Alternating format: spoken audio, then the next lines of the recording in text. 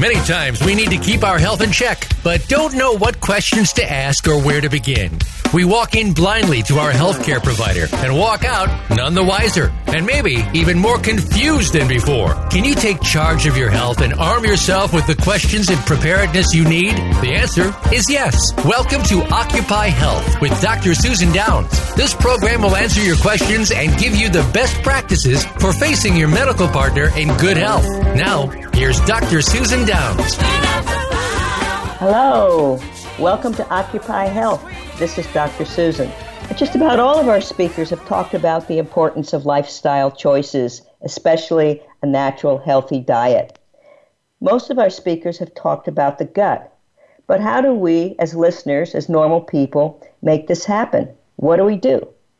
Well, our guest today is Jeannette Hyde, and she will help us on looking at the gut, which many of our speakers have mentioned is kind of behind most of the modern diseases and the chronic diseases. So Jeannette Hyde is a London-based practicing registered nutritional therapist, registered at BANT, has a BSc and a CNHC. She specializes in helping people improve their digestive systems, skin, mood, memory, and immune system through her innovative gut approach. The welcome side effect of this work for many is weight loss. She is the author of The Gut Makeover, which came out in December 2015, and the Gut Makeover Recipe Book that came out in June of last year. This has reached thousands of people in the UK, Australia, and New Zealand, and has resulted in improved health for many. The Gut Makeover has been published by Bloomsbury in the US and Canada in May 2017. It's currently being translated into Russian and Spanish, so it will be in those countries soon. She practiced nutritional therapy, one-to-one groups, and on her popular retreats in the Spain and UK. She's a regular speaker on the BBC, the British Broadcasting Corporation, and is featured in the Times, the Daily Telegraph, and numerous magazines and websites.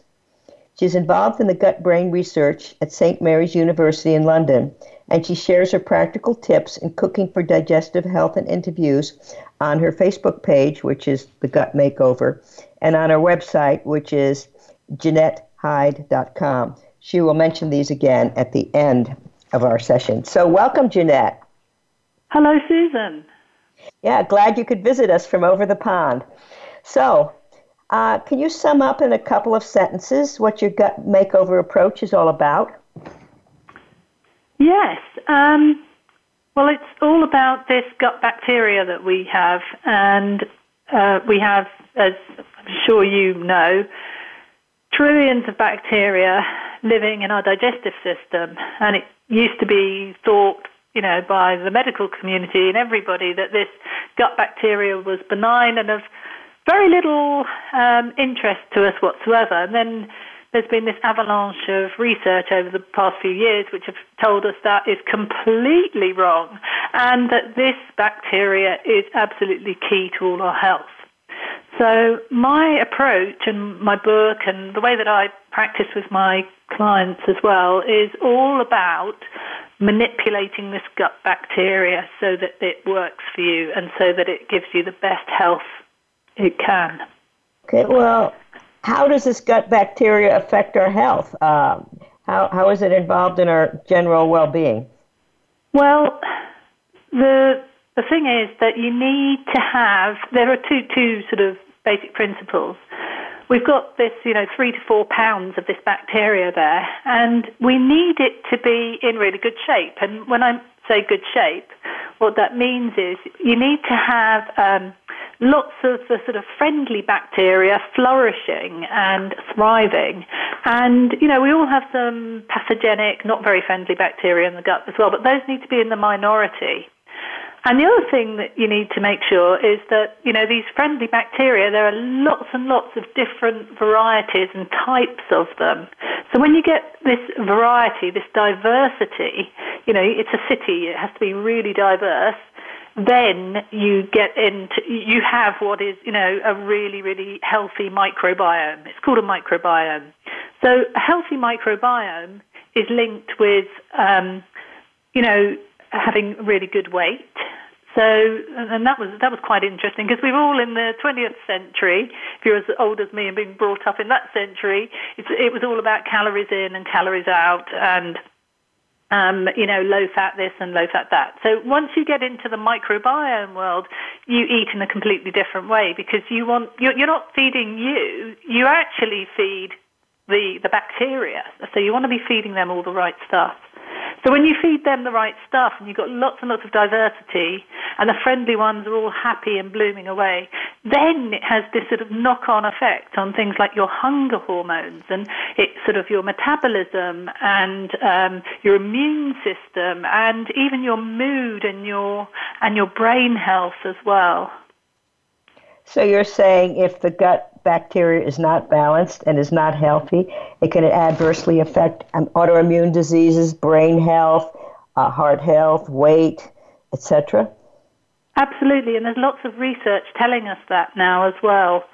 And so it makes you eat in a completely different way, and it also means that you, as I say, you're eating to get the bacteria really healthy, thriving, lots of different types. And then, I've just worked with so many people on a one-on-one basis in my groups, but then there are hundreds of people who've reported straight back to me who've read the book and had really wonderful effects.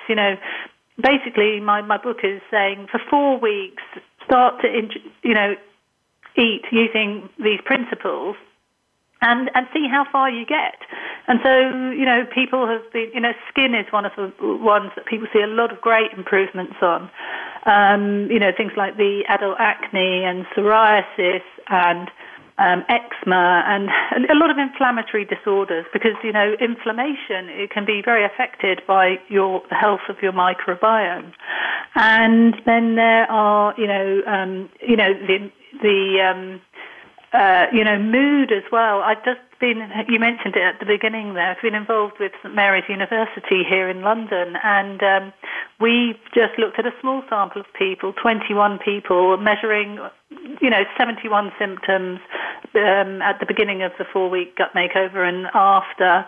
The people who were in this group came mainly for weight loss, but we gave them the functional medicine, medical symptoms questionnaire before and after, just sort of capture so people can see, what progress there is. Often there's so many little sort of niggly things in your health that you kind of put up with and you know that they're there, but it's only when they're gone, often when they're gone, you don't even remember that you have them. That's why I often get people to fill out these questionnaires. So anyway, these questionnaires we looked at before and after, and there was a 70% improvement in people's overall health. But one of the really big areas that we saw improvements on were things like mood and anxiety. Very interesting. I would like to reiterate what some of our previous guests have said about the gut, that if the gut is unhealthy and it becomes permeable and things go in and out, it starts a huge chain of inflammation and oxidative stress.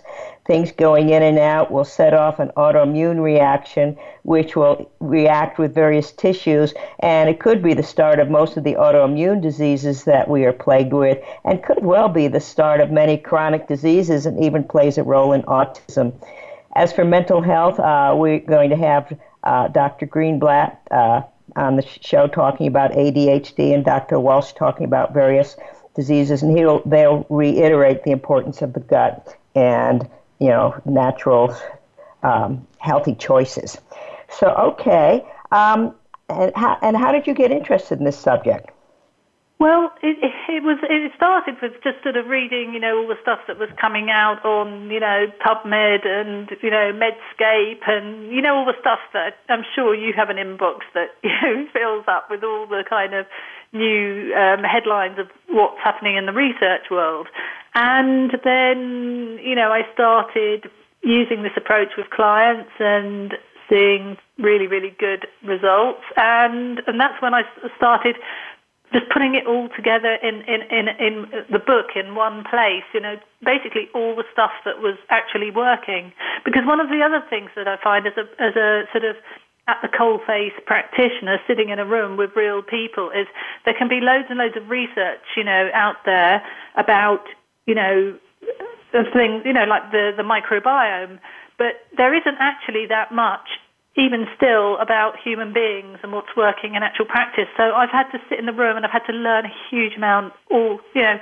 With my clients have taught me so much in actual everyday practice, what works, what they can do, how far they can get, which things do work, which don't work. And so that's why I was so pleased to be involved with the St Mary's on that just 21 people thing, because I think the more research we've got out there about what's working in clinical practice, the more that can help just many, many more people. And but the other thing was my own personal journey is I was just in the past, before I even became a nutritional therapist, I was one of these people who yo-yo dieted, and it was so frustrating.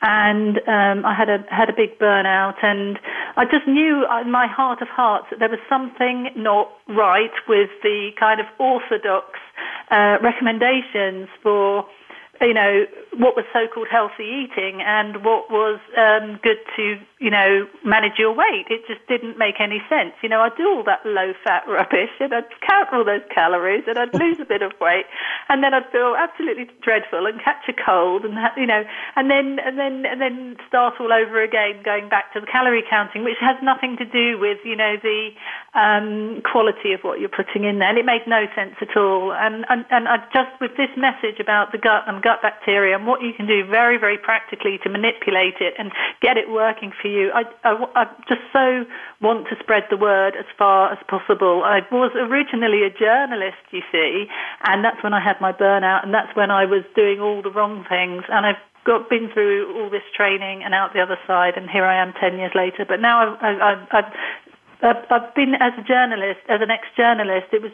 really interesting for me to be able to read first-hand research, but then, use it with clients and see what was working, but then translate it into everyday practice. And as a journalist, you often are a translator. You're taking complicated subjects and you are making them that even a 9-year-old could read them.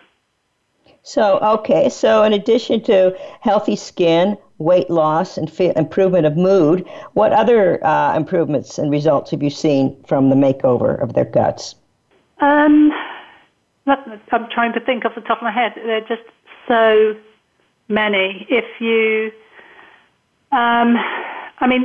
abdominal fat and, fat around the middle, people comment on that a lot as being, the place that it goes from first. The other thing that is really interesting as well is energy levels massively improving, and there has been a bit of research recently about chronic fatigue syndrome, ME, and that often people with ME have dysbiosis, which is, your gut bacteria being out of balance and often having leaky gut as well. So that's been really interesting seeing, just sort of adding these scores up at before and after. So what is ME? What is ME? I can't remember what the full name is. Nowadays, it's often called chronic fatigue syndrome, CFS. Okay. Are you with me on that? Yeah. What do you call it in the US? Chronic fatigue syndrome. Yeah, okay. So, and the other big thing that happens really, really quickly is people's sleep improves. And that's very interesting as well, because we have the vagus nerve, don't we, that goes from the brain to the gut. So it's just interesting to see that when people's gut bacteria starts to flourish and, there's a better composition, the sleep improves. Okay. Do you have to have an unhealthy gut to embrace your program? No, you don't. All of us can benefit from eating to feed the gut bacteria. So even if you're not actually unhealthy, it's a really, really good way of eating to keep yourself, so that you don't get ill and that you keep yourself in good shape overall. So, to be boosting the beneficial bacteria and getting that diversity in there is a really, really good thing to do. And especially the other thing is if sometimes you take occasionally have taken antibiotics or something like that, it's like a sledgehammer on your gut bacteria, then it's really, really important that you're thinking about some of these principles. But I recommend the makeover for just 4 weeks while you're having a gut bacteria restoration program. But after that, there are lots of principles you can just implement longer term as just really good housekeeping. And so many people who've done this have just gone on and they automatically now eat a huge diversity of different fruit and vegetables every week. And they just do that as standard now. They've broadened their range hugely, because the more different types of fibre and different colour that you can feed your gut bacteria, then the more diversity you get in there, and then that keeps you in good health. Can you briefly summarize the approach that is in your book? Okay, so the main thing that you're doing is I take out of the diet some of the things that are maybe not quite so helpful to your microbiome. So it is a sugar-free program for a month. I also take out the grains for a month. My main rationale for doing that is that most of us are having too many white refined carbohydrates, beige-coloured foods, and we're not getting that variety in there that I keep talking about. And the other thing that I ask people to pause for a month are the alcohol and the caffeine. And that's because I find with the alcohol, a lot of alcohol can lead to dysbiosis as well. And with the caffeine, with that one, it's just so many people are so wired. I'm basically getting, although something like coffee, it's got polyphenols in that could in principle be feeding good bacteria in the gut. I find that a lot of people have a lot of digestive issues, and their digestive issues improve a lot when they take out the caffeine. So, you need your parasympathetic nervous system, which is the rest and digest, switched on for you to digest your food really well and all the rest of it. So I find that when people take the caffeine out, things really improve.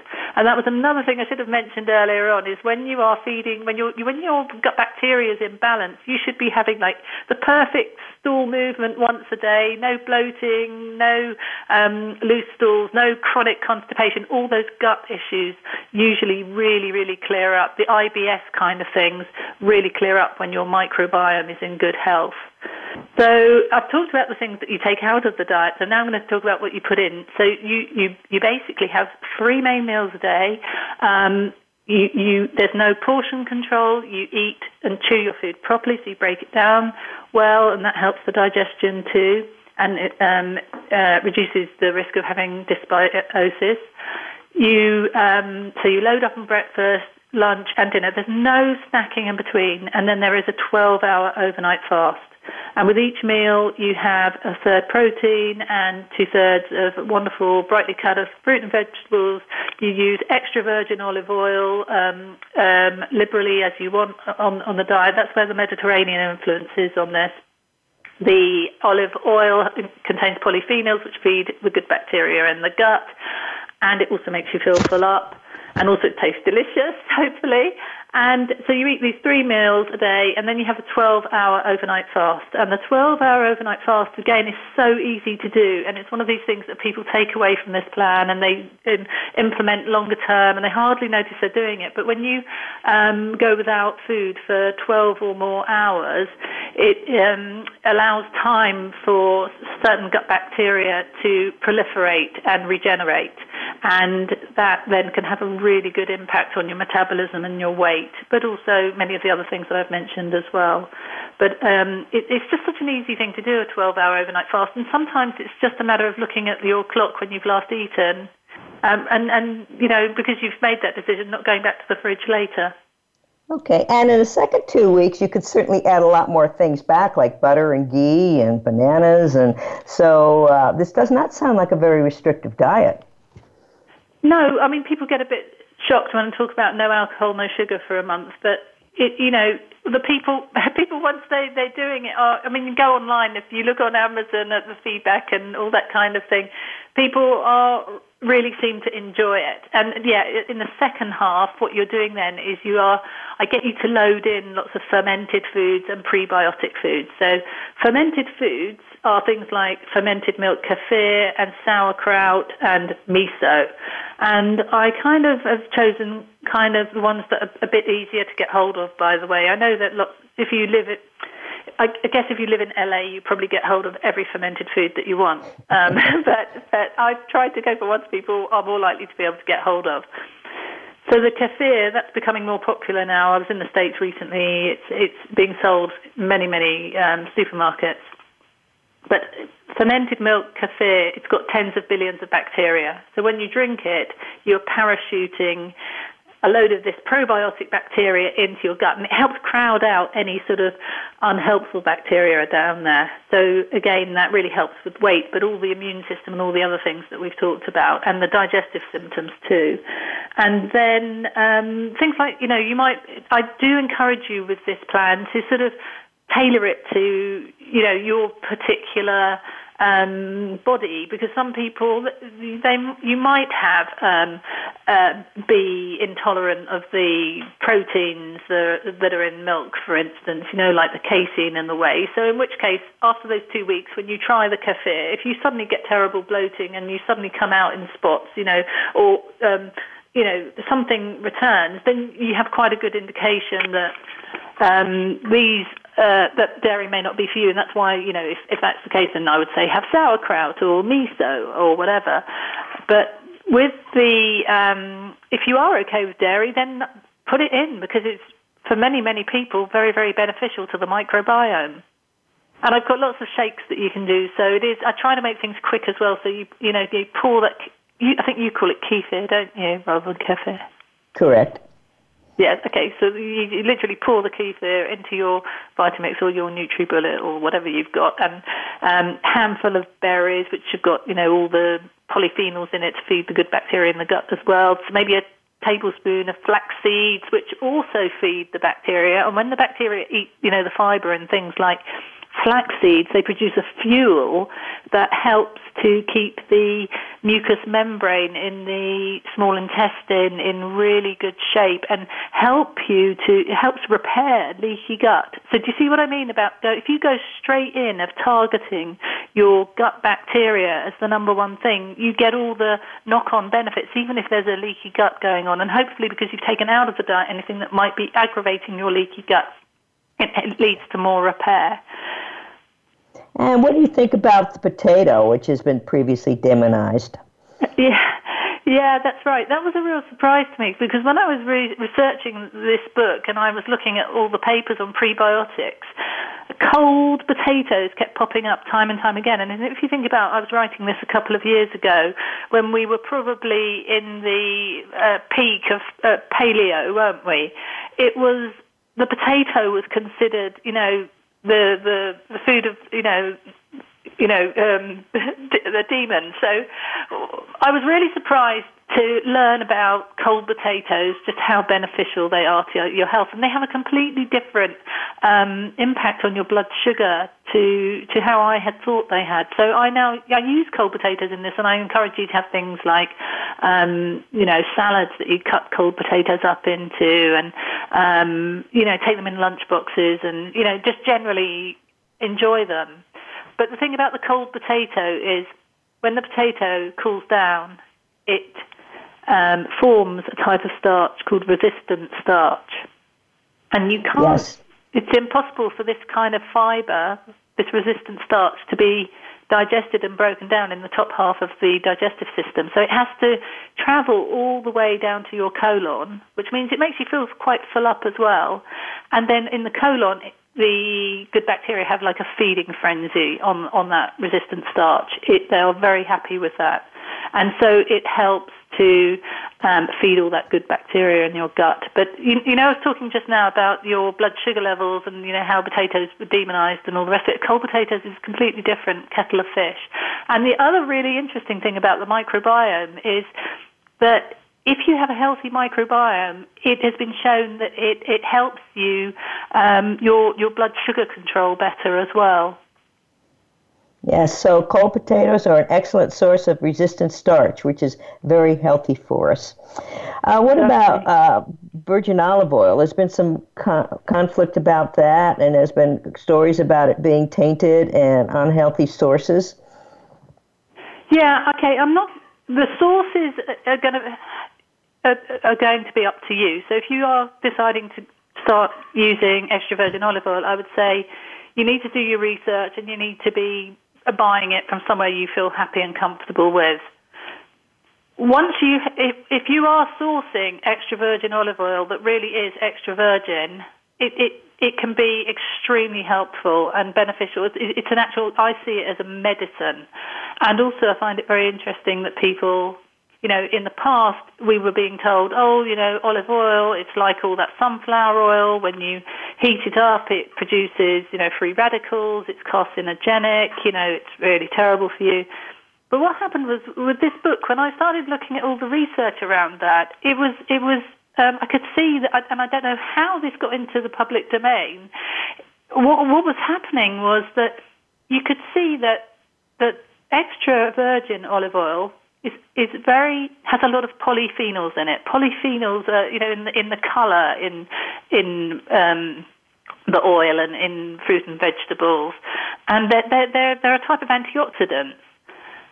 And extra virgin olive oil, which is the one that's only been, it's the first pressing of the olive, so it's the purest. It has the highest number of polyphenols in it of any olive oils. So if you are going to cook with any olive oil, I say cook with extra virgin. Yes, it is the expensive one, but it's got the highest number of polyphenols in it, and the polyphenols protect it from the damage or any potential damage. And when you start looking at the studies, you can be frying olive oil for 30 minutes or so with the polyphenols staying intact. They do go downhill the longer that you cook with it, but for many of us, the first half an hour, we could be getting a lot of benefits from it. And the other thing that really convinced me on this... So let us continue on this note on olive oil when we return, and we'll be right back with you after the break.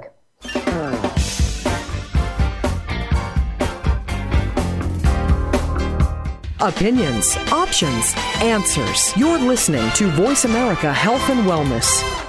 The largest syndicated alternative health talk program has come to the Voice America Network. The Dr. Bob Martin Show is the program that will answer your health questions and help you to heal your own body of many different ailments. Each week, you'll hear the answers that Dr. Bob gives to his callers that help them to be their own doctor most of the time. We'll also discuss developments on the healthcare front and what you need to do to keep your body in top form. The Dr. Bob Martin Show airs Wednesday mornings at 9 a.m. Eastern, 6 a.m. Pacific on Voice America Health and Wellness. Did you know that nearly a third of Americans have made us the #1 country in obesity rates in the world?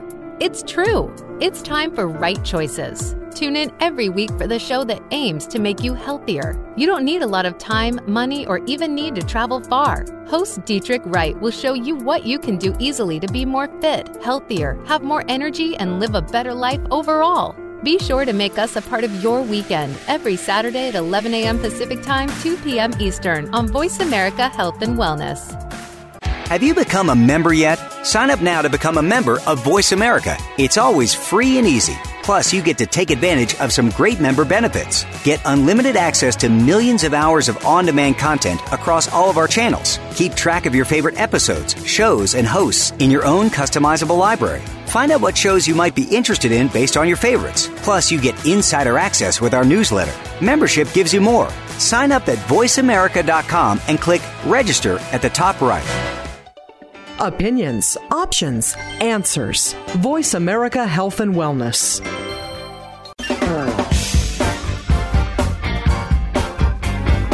You are listening to Occupy Health with Dr. Susan Downs. We'd love to hear from you about today's show. Send your email to Dr. Susan at occupyhealth.com.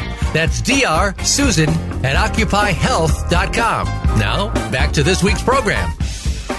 Welcome back to Occupy Health. This is Dr. Susan, and I'm with Jeannette Hyde, who has recently written the book, The Gut Makeover. We were talking about olive oil before the break, and there's been some talk about when you heat olive oil that it can become carcinogenic when heated, but you were saying that it can maintain all the good stuff for about 30 minutes. So what is the story on heating olive oil?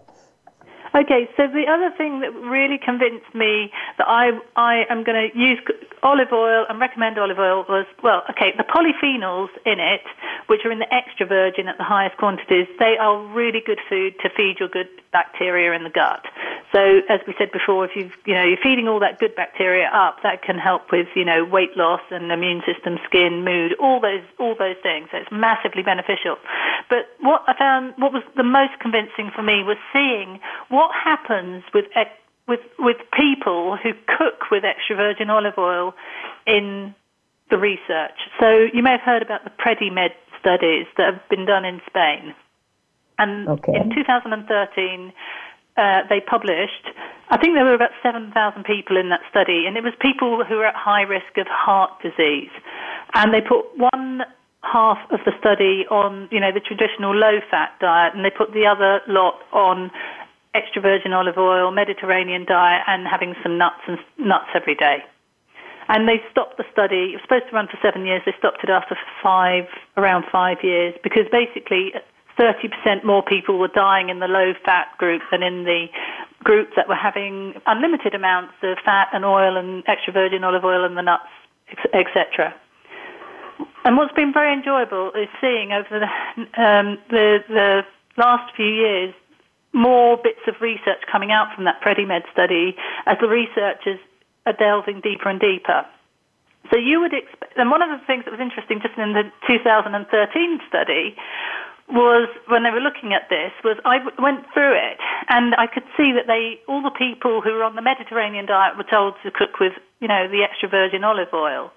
But what was very interesting was that group, a whole litre of the stuff was delivered to their homes every single week for almost 5 years. So imagine, and if you know anyone who's Spanish or ever lived in Spain or hung around anybody, you'll know that everybody in Spain, they cook and they heat their olive oil. So the people in this study were told to just use it, liberally how they normally cook their food. So these people were heating and cooking extra virgin olive oil. So you would expect, when they started to look into more detail at that study, that if the whole carcinogenic thing with olive oil, if it was so carcinogenic, I would have expected there to be a lot of cancer. But when they analysed all the data, there was actually less cancer in that group. So I think it's one of those things how sometimes, I think with extra virgin olive oil, I think it's really got a bad name. And I think it is very special, and it's different to sunflower oil and other oils that don't contain polyphenols to protect them. Now, most of the vegetable oils are so highly processed, and that I think they'd really be high risk for rancidity and oxidative stress. I think staying away from the vegetable oils is a good thing. So. Yeah, well, okay. with, as I say, there's something different about extra virgin olive oil, and I say it's got to be the extra virgin, the first pressing. Okay. Now, if you would just recommend three things to use in your gut makeover diet to put into practice for long term, what would they be? Well, the first thing would be kefir. So, lots of people use supplementation for probiotic supplementation. When you start looking at research on that, it's very hit and miss which ones are working or don't work, or the bacteria actually makes it all the way to the colon where it's going to work. There's been an interesting study recently, small one, but on real people again, looking at their stool samples with kefir, where, it's really clear the bacteria gets all the way through the digestive system to the colon where it can flourish.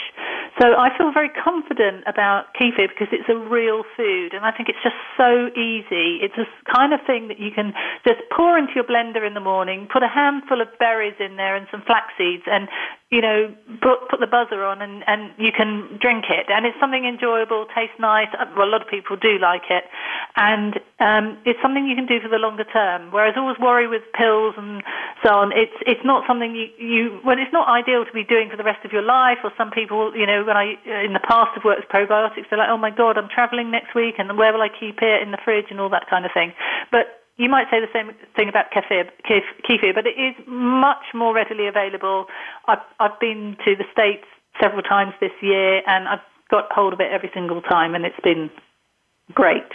So that, I think, is one of those things like the fermented foods. We used to have it in our diet, decades ago, or our grandmothers did. I remember my grandmother telling me she was from Wales, by the way, in the early 20th century. And I remember her telling me how she used to have to drink this sour milk or fermented milk. The way she described it to me, I think that they were having some sort of kefir or something very similar to it. And I remember her telling me that how she used to have to drink it as a child. So it's just really interesting that this fermented food used to be just part of what we did, and we are part of general housekeeping of keeping ourselves healthy. And then as we got more and more into the 20th century and towards the end, we were into the world of processed food, and all these slow methods of producing food went by the wayside. But anyway, kefir, I think, is the most wonderful thing. It's not only the fact that it's got, tens of billions of bacteria, and much more than just a plain yogurt, by the way, but it also, you can use it in salad dressings. You can have it, and I mix it in with olive oil and a bit of vinegar and some lemon and some garlic, and you can put that over, roasted Mediterranean vegetables, things like that. So anyway, kefir, and you can make it yourself is the other thing. It's very, very easy to make if you really want to start doing that for yourself and the whole rest of the family. So that's food number one. Food number two is the extra virgin olive oil I just mentioned. I think that is absolutely, food is medicine. And I think that is something, if you start to be cooking and including that as your default oil, that's very healthful, and it's got all the polyphenols in it to feed the good bacteria in the gut. And the third thing I would do is try and include deep, dark-coloured berries and fruits in your diet as much as you can. And this is another thing that people often think is it's got to be expensive, and it doesn't, because I was looking very recently at some research about frozen foods as well. And so let's say, I'm going to say to you, right, blueberries are fantastic because of the polyphenols in them. Or I'm going to say to you, frozen, or just generally, pomegranate seeds are absolutely brilliant. And I'll come back to those in a minute. They are. But you can buy those frozen. But when you start looking at the research on frozen food, the polyphenols and the fiber are maintained very highly in fruit and vegetables when they're frozen. So what I'm saying here is try to include berries. That would be my third food. Long term, try and have some every day, like in a shake or in a dessert or something like that. But because the dark colours in them, the polyphenols, are very, very good for your gut bacteria. And you can even use frozen ones, and you can still get the benefits. Now, if you have a lactose intolerance, can you make kefir out of coconut milk, almond milk, cashew milk, soy milk? Okay, what's really interesting about that, you just asked if you're lactose intolerant, and I presume there's a presumption there that you can't have the cow's milk or the goat's milk kefir. And this is something I've learned recently, is that kefir tends to only have about 1% lactose left in it by the time it's gone through the fermentation process. So what this means is many, many people who are lactose intolerant are able to drink kefir from cows or goat's milk and tolerate it really well. And the other thing that I discovered working with people is that when those people who had thought they were lactose intolerant, or they might be, but they've tried kefir and it's had a really good impact on their digestive symptoms and so on.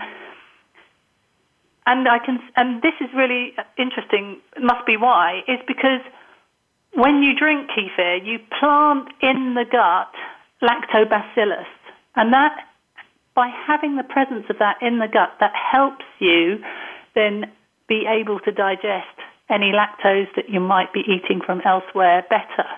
So do you see what I mean? If you start having the kefir, you are preparing your gut better, so that if you did have a piece of, something else, or, there's not a lot of lactose in things like cheese, but there is some, you might be able to eat some of those foods more comfortably as well. What if you're sensitive to casein? Or can you make it out of all these other milks as well? Okay, so that's That's a really good question. So that is the thing. If you are sensitive to casein or whey, then you won't be able to have the cow's milk kefir, in which case you can make the kefir out of coconut milk, and you can make it out of water. And I haven't done it personally myself, but one of my clients has done it with almond milk recently as well. So yes, you can culture other types of things as well with it. And how do you make it? You buy the starter and then throw it into the beverage of your choice? Okay, so what you need to do, the most important thing is to get hold of the kefir grains. And have you ever seen them before? Yes.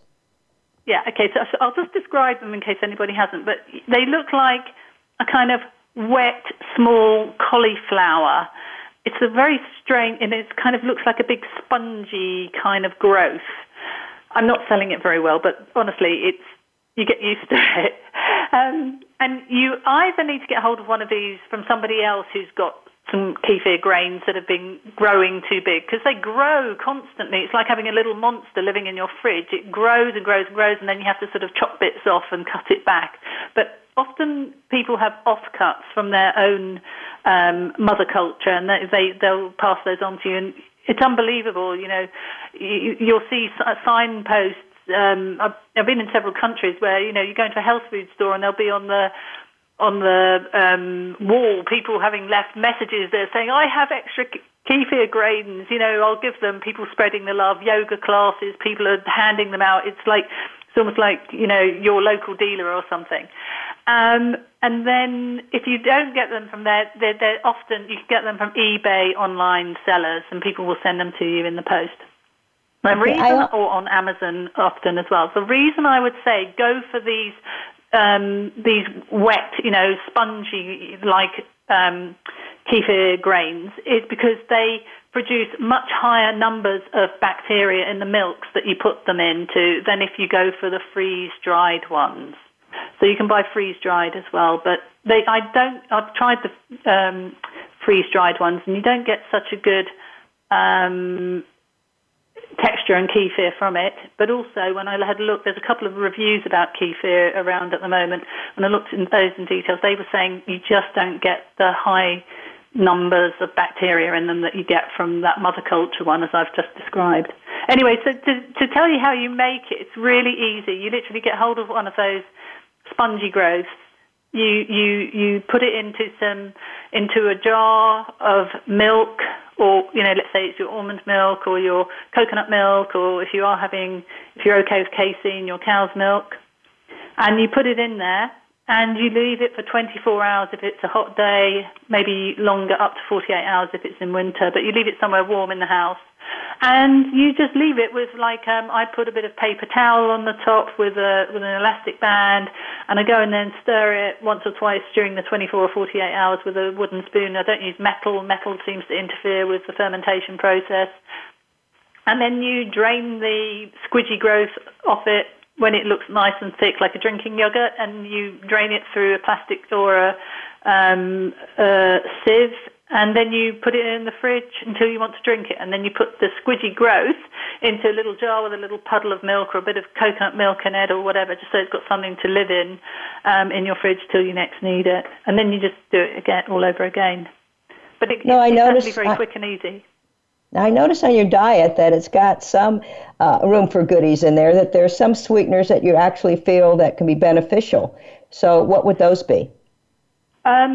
In terms of sugar, I am actually raw honey would be a sugar that I would use. I wouldn't use loads and loads of it, because you're trying to concentrate on lots and lots of variety in your diet and all the rest of it. But if you do need to sweeten something, I would use raw, unpasteurized honey, because it's got a prebiotic effect there, and it can help feed the good bacteria in the gut. It's a lot more expensive than the regular ones, but, you know, if that sort of helps you portion control it, then that's good too. What about maple syrup? I use a bit of maple syrup as well. I wouldn't go mad with it, but again, that isn't because it's like gut bacteria growing. I just use maple syrup because sometimes it's got a high level of manganese in it, which is quite a good mineral to have, and I think it tastes delicious. And again, the price keeps you not having too much, and you start to taste the real sweetness in real fruit yourself when you're not loading too much other sugars on top, I find. What about molasses? I'm not using molasses. Do you use molasses? Oh, I was asking you. I'm guessing they've got something good in it, but you're the expert. Yeah, no, I personally haven't ventured into molasses. The last time I had molasses was when I had my first baby 18 years ago, and my mother came round to my house after I'd given birth and lost a lot of blood, and she'd made me a cake made with molasses because she said it would help restore my iron levels. But I haven't ever looked into it any further or looked at what the science is on there or anything. With the book, I tried to kind of include things that people could get hold of fairly easily. Now, you're kind of against stevia for its use in our diet. Yeah, I would say my main thing is I would go for the raw honey because of it being prebiotic, the manganese because of the other maple syrup, stevia. I still just haven't got my head around what the point is of a lot of those very trendy other sugars at the moment.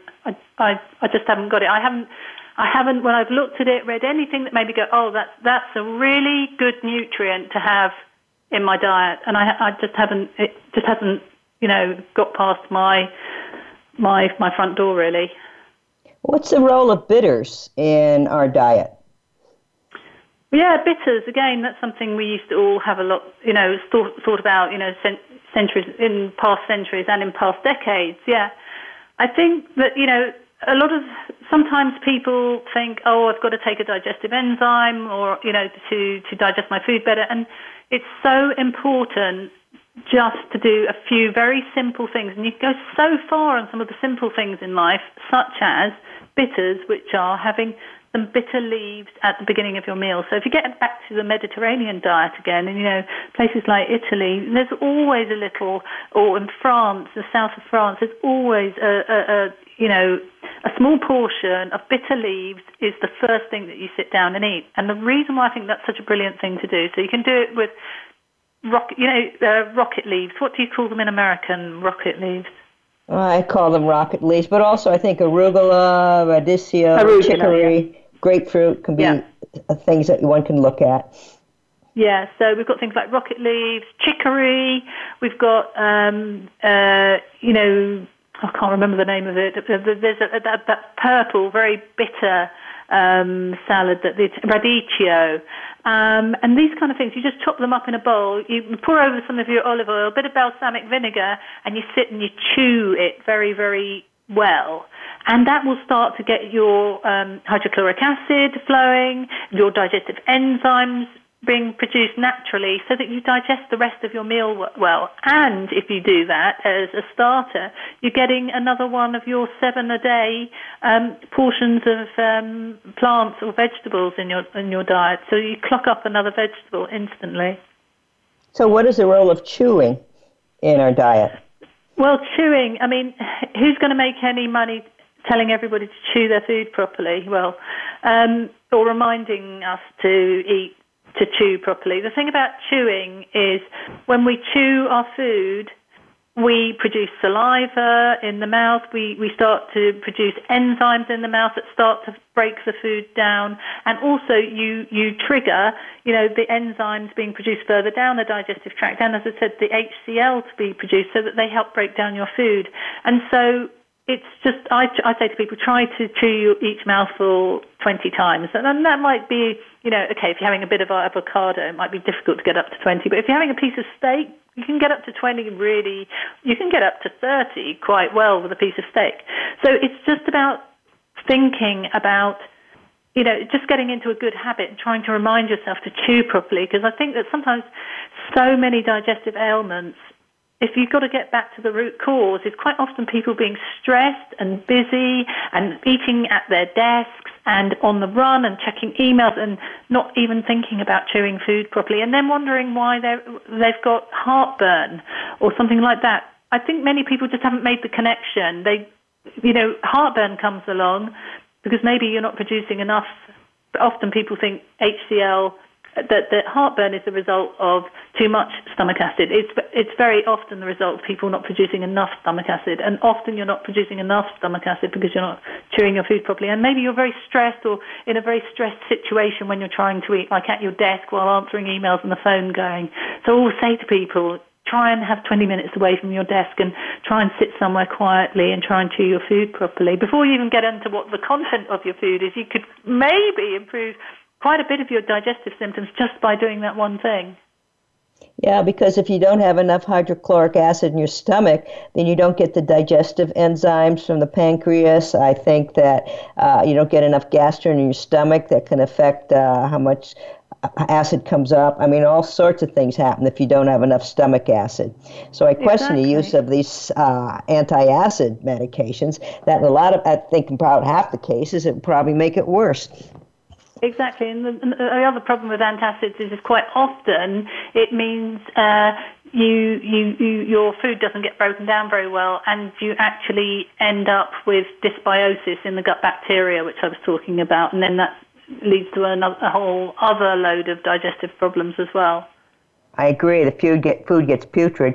So how can we tell along this pathway if our microbiome is getting better? Oh, there's some really cool testing around now. So I've been working with a company in London. It's called Map My Gut. And you may have heard about, this has been set up by Professor Tim Spector, who has written a really great book. It's called The Diet Myth. And this stool testing, that's what I'm using here in London anyway with people. And you can measure on there, like, what your diversity looks like in your gut. And also if different types of the beneficial bacteria are flourishing, and you can see it very graphically, and it's a really great thing to work with because you can look at the diversity score and you can kind of go, oh my God, I need to be eating a lot more variety. Or you can look at this other page and where it's probably got 0 next to lactobacillus, and you can go, oh right, I really do need to start drinking kefir or fermented foods. So that can just be a really good way of doing it. I know that I also sometimes in my clinical practice I use something called GI Effects, which is by Genova Diagnostics. That's available in the United States, and the tests that I do with people on that stool testing have to get sent off to the States. You can do that through functional medicine practitioners in the US as well. Okay, we have 3 minutes left.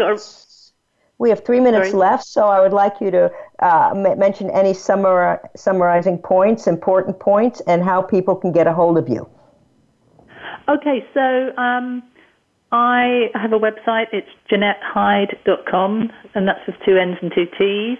I'm on lots of social media, often trying to share ideas about how cooking and looking after your microbiome. So that's Instagram, the Gut Makeover, and on Twitter, Gut Makeover as well. And I'm here at my clinical practice, and I run these retreats as well in Spain and here in the UK, where they're very relaxed. They're 3 or 5 days long, and it's all gut makeover friendly food, and I sort of teach people how to make things like kefir, and there's lots of exercise and Pilates and walking and lovely people as well. And I think that relaxation is very, very important to having a healthy gut too. Okay, any final points? Just that this subject is getting more and more interesting, and I think we're just going to see so much more on this subject, but in even more detail. So I found it very interesting recently that, we have a particular bacteria called Akkermansia, and it helps control our weight. And then I've been sort of reading recently more on the research of what you have to eat to make your Akkermansia flourish, and it's things like pomegranates, I mentioned those earlier on, and green peas, and things like vine leaves, vine leaves that in Middle Eastern cooking they use to wrap up the rice parcels in and things like that. So I think this subject we're going to get more and more targeted with which foods we need to eat to do the right things to the gut bacteria for all the downstream benefits. Okay. Well, there you go, folks. So on your own, you can start improving your gut and improving your health trajectory. Most of our speakers have talked about organic, healthy food, multicolors, many vegetables, etc., with some meat. And here's a process that you can start it on your own. Her book is The Gut Makeover. You can buy it on Amazon. So in closing, I would like to say continue your research, look into these different things so you can help yourself and others, and please be well. Thanks, Dr. Susan. Thank you. We got the power to change the world. Thank you for listening. Occupy Health with Dr. Susan Downs can be heard live every Friday at 2 p.m. Eastern Time and 11 a.m. Pacific Time on the Voice America Health and Wellness Channel. Here's to better health for you this week.